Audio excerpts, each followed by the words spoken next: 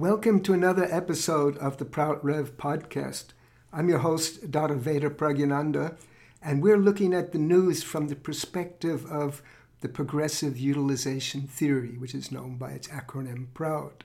And today I want to look at an item in the news, which is an item that's of immediate current interest, but it's been really in the news and the public eye for quite some time, and that is the question of migration from developing countries to developed countries. In the U.S., we have the situation of people from Central America coming up north through Mexico and crossing into the border, and then all the difficulties of that migration. And in Europe, there's the situation of people coming from Africa across the Mediterranean, and also from the Middle East, coming from troubled areas and coming into the trying to reach the EU. So, and in both situations of whether it be from Central America or from Africa and the Middle East, people are going through tremendous hardship to reach their hoped for promised land. So it's an ugly situation, and there are political opportunists all over the place, and whether it be in Europe or in the U.S., who are trying to score some points on the sufferings of these people. So, what is the solution to this problem? You know, in the previous administration in the U.S., the concept was, and the actual policy was, that if we make things so difficult and we meet it with tremendous cruelty, then people won't even come. But that's really not a deterrence. When people are forced to flee for their lives and there is no more opportunity in their areas, they come regardless of what obstacles are thrown in their path. So what is the solution? Now there's also another end of the spectrum. People would say, well, let's have an open border, but in the long run, open borders would not solve any problem, because it's inconceivable to have all the people in developing areas move to the so-called developed places to seek their fortune. There are better ways to handle it. But if we want to look at the solution, we have to also look at the roots of the problem. And the root of the problem is twofold. Is that one is there is no opportunity in these areas where people are fleeing from. There's no economic opportunity.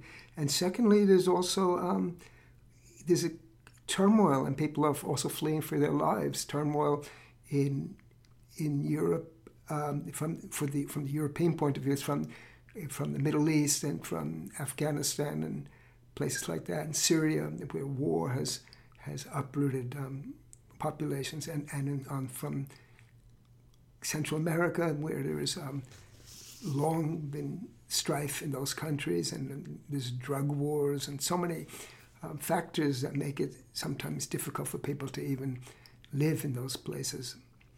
So this is the root. But then I say we also have to look into the root of the problem.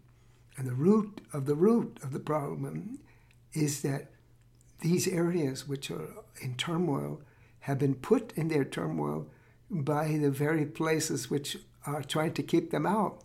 There's been economic and political imperialism which has impeded the development of these areas. There's been colonialism and even neocolonialism. What I mean by neocolonialism is that, for example, Europe gave its independence to its colonies in Africa in the 1960, around, beginning in 57.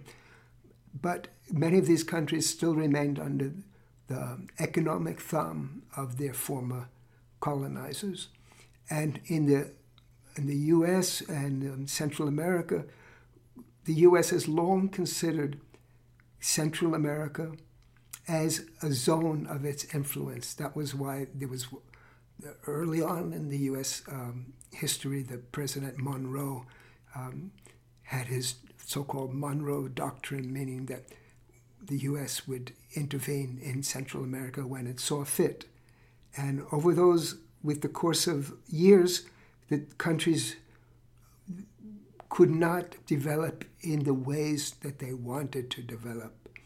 And so this is, even though there is not a formal colonization of these areas, they're in effect under the influence and the yoke of the developed countries. So this is really one of the sources of the problems. And then, of course, if we look at the wars that's also been that exists in these countries, the drug war. Why is there a drug war? Because of the U.S. demand for the drugs. That's why there's a problem. And in Europe and its areas which are trying to get in the Middle East and all, that whole swath from Syria to Afghanistan, they didn't create those wars themselves. Those wars are also have to do with foreign involvement in them. So the solution, and we look at it, and I want to look at it from the Prout perspective, is that we should create such a situation that people would never think of leaving their home. You know, like these countries where people are fleeing from, wealthy people from the north go there. They go to Cancun, they go to Costa Rica, they go to different places. It's warm, it's nice, we go to the beach. These are nice places, but if there is proper development there, people will never want to go up to Wisconsin to live when they could have been in Mexico. So we have to create the situation where there is proper development in this whole world, not just in a few places of the world. And so the Prout solution to that is to create balanced regional economies, balanced economies and self-sufficient economic zones. So what does that mean? That means that, right now, there's a term in the U.S. we talk about developing country, we call them banana republics, because, like the Central America, many of the countries just used to produce bananas, nothing else. And so many countries have developed in such a way that only they have agriculture. There's no industry. And when there's only one sector, that's why there's no economic opportunity. That's why the young people flee. So if there was industry in those areas, if there were different kind of services, if there were a more varied economy, there would be plenty of opportunity and people wouldn't have to flee to the north. And so balanced economies have to be created. And suppose there's one country that can't build all the elements of a balanced economy, doesn't have the resources for industry, then another possibility, and this is what is advocated in this progressive utilization theory, is for countries to come together and form economic zones, trading areas, production areas where they can work together. Like the U.S., one of the secrets of the U.S. has been, it's just a giant area with many diverse regions, and they're all working together under one common law, basically, and that's why the U.S. was able to develop in such a way. It had agricultural areas, it had industrial areas, and they all under one economic zone, and that's how the U.S., that's the secret of the success. But it could also be replicated in other areas of the world. But what I've often said is that these things can only happen. There are two factors of it. One is we have to give it, the people, we meaning people of the North, have to give a chance for the people of the developing areas to develop. And currently, the situation is that globalization has become the vogue, the fashion, and it's even become the law of the world. that countries have to specialize in the things that they have, their raw materials, and if they want to build a new industry, it's not according to the rules of the World Trade Organization. That no, they cannot start a new industry and try to protect it and make it viable. It's very difficult. It's very difficult to do that. And I'm showing my age here, but when I was younger, when we looked at a product and we turned it over, and it said, "Made in Japan," everybody would laugh at it because it was a joke. It meant a cheap imitation. But Japan was able to build its manufacturing sector and then to produce products which nobody will laugh at anymore. Same with we turn over a thing and it said "Made in Taiwan." That was also a joke. But made in Taiwan is not a joke anymore. And what to speak of Taiwan, most of the things in the world are made in China. So I think situation can change. So we instead of free trade, we need fair trade. And fair trade means that developing areas should be able to protect nascent industries. They should be able to do that.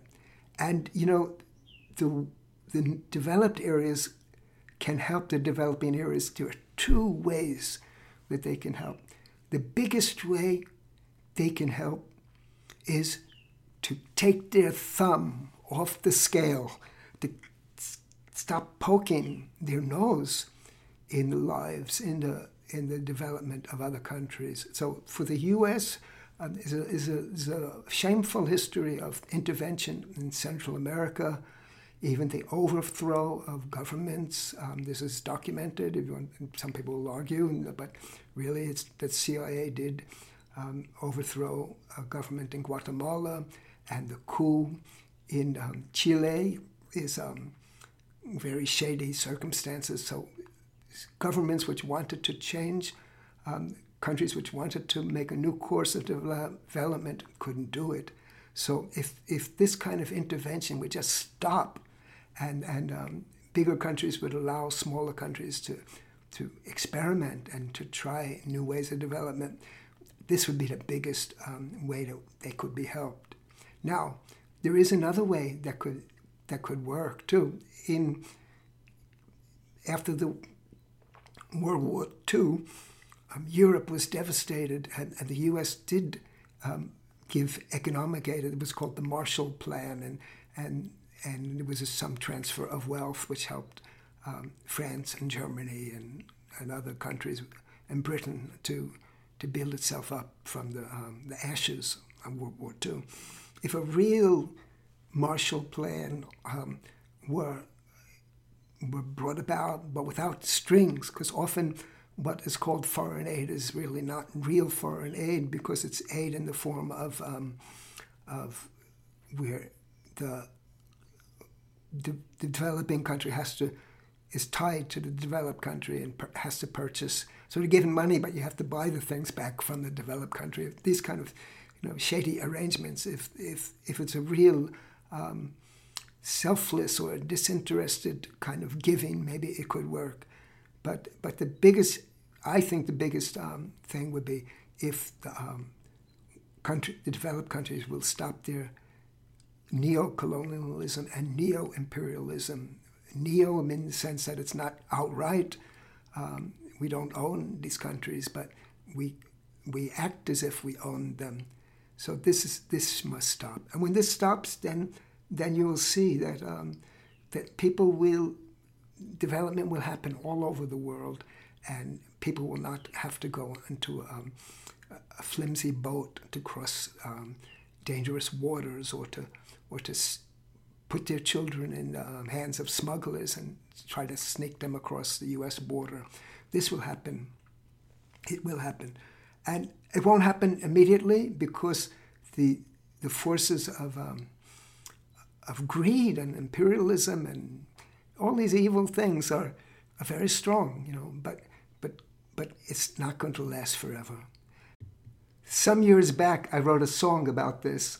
It's called "I'm Waiting for That Time," and it goes something like this: I'm waiting for that time, I'm waiting for that time, when we'll share the earth's bounty fair and square and watch the world blooming everywhere. I'm waiting for that time. So that's my dream. I'm waiting for that time. So that's about all for today. Thank you for listening, and come back for some more. And wherever you are, press the subscribe button so you will be notified of all of our podcasts. And if you want to find out more about the progressive utilization theory, you can go to our website, proutalliance.org. And if you have any questions, you can also send an email to info@proutalliance.org, and maybe we'll take it up in a future podcast. And one more thing I want to let you know about is that if you're interested or would like to know, kind of get in a very brief synopsis, a clear understanding of what the progressive utilization theory is, I recently wrote a book. It's called Prout Explained. Prout Explained. And you can get it at the major online booksellers or in our new bookstore area at the proutalliance.org website. So I invite you to find out more about the progressive utilization theory and to continue to listen to our podcast. So thank you for listening, and I hope to be back with you very soon.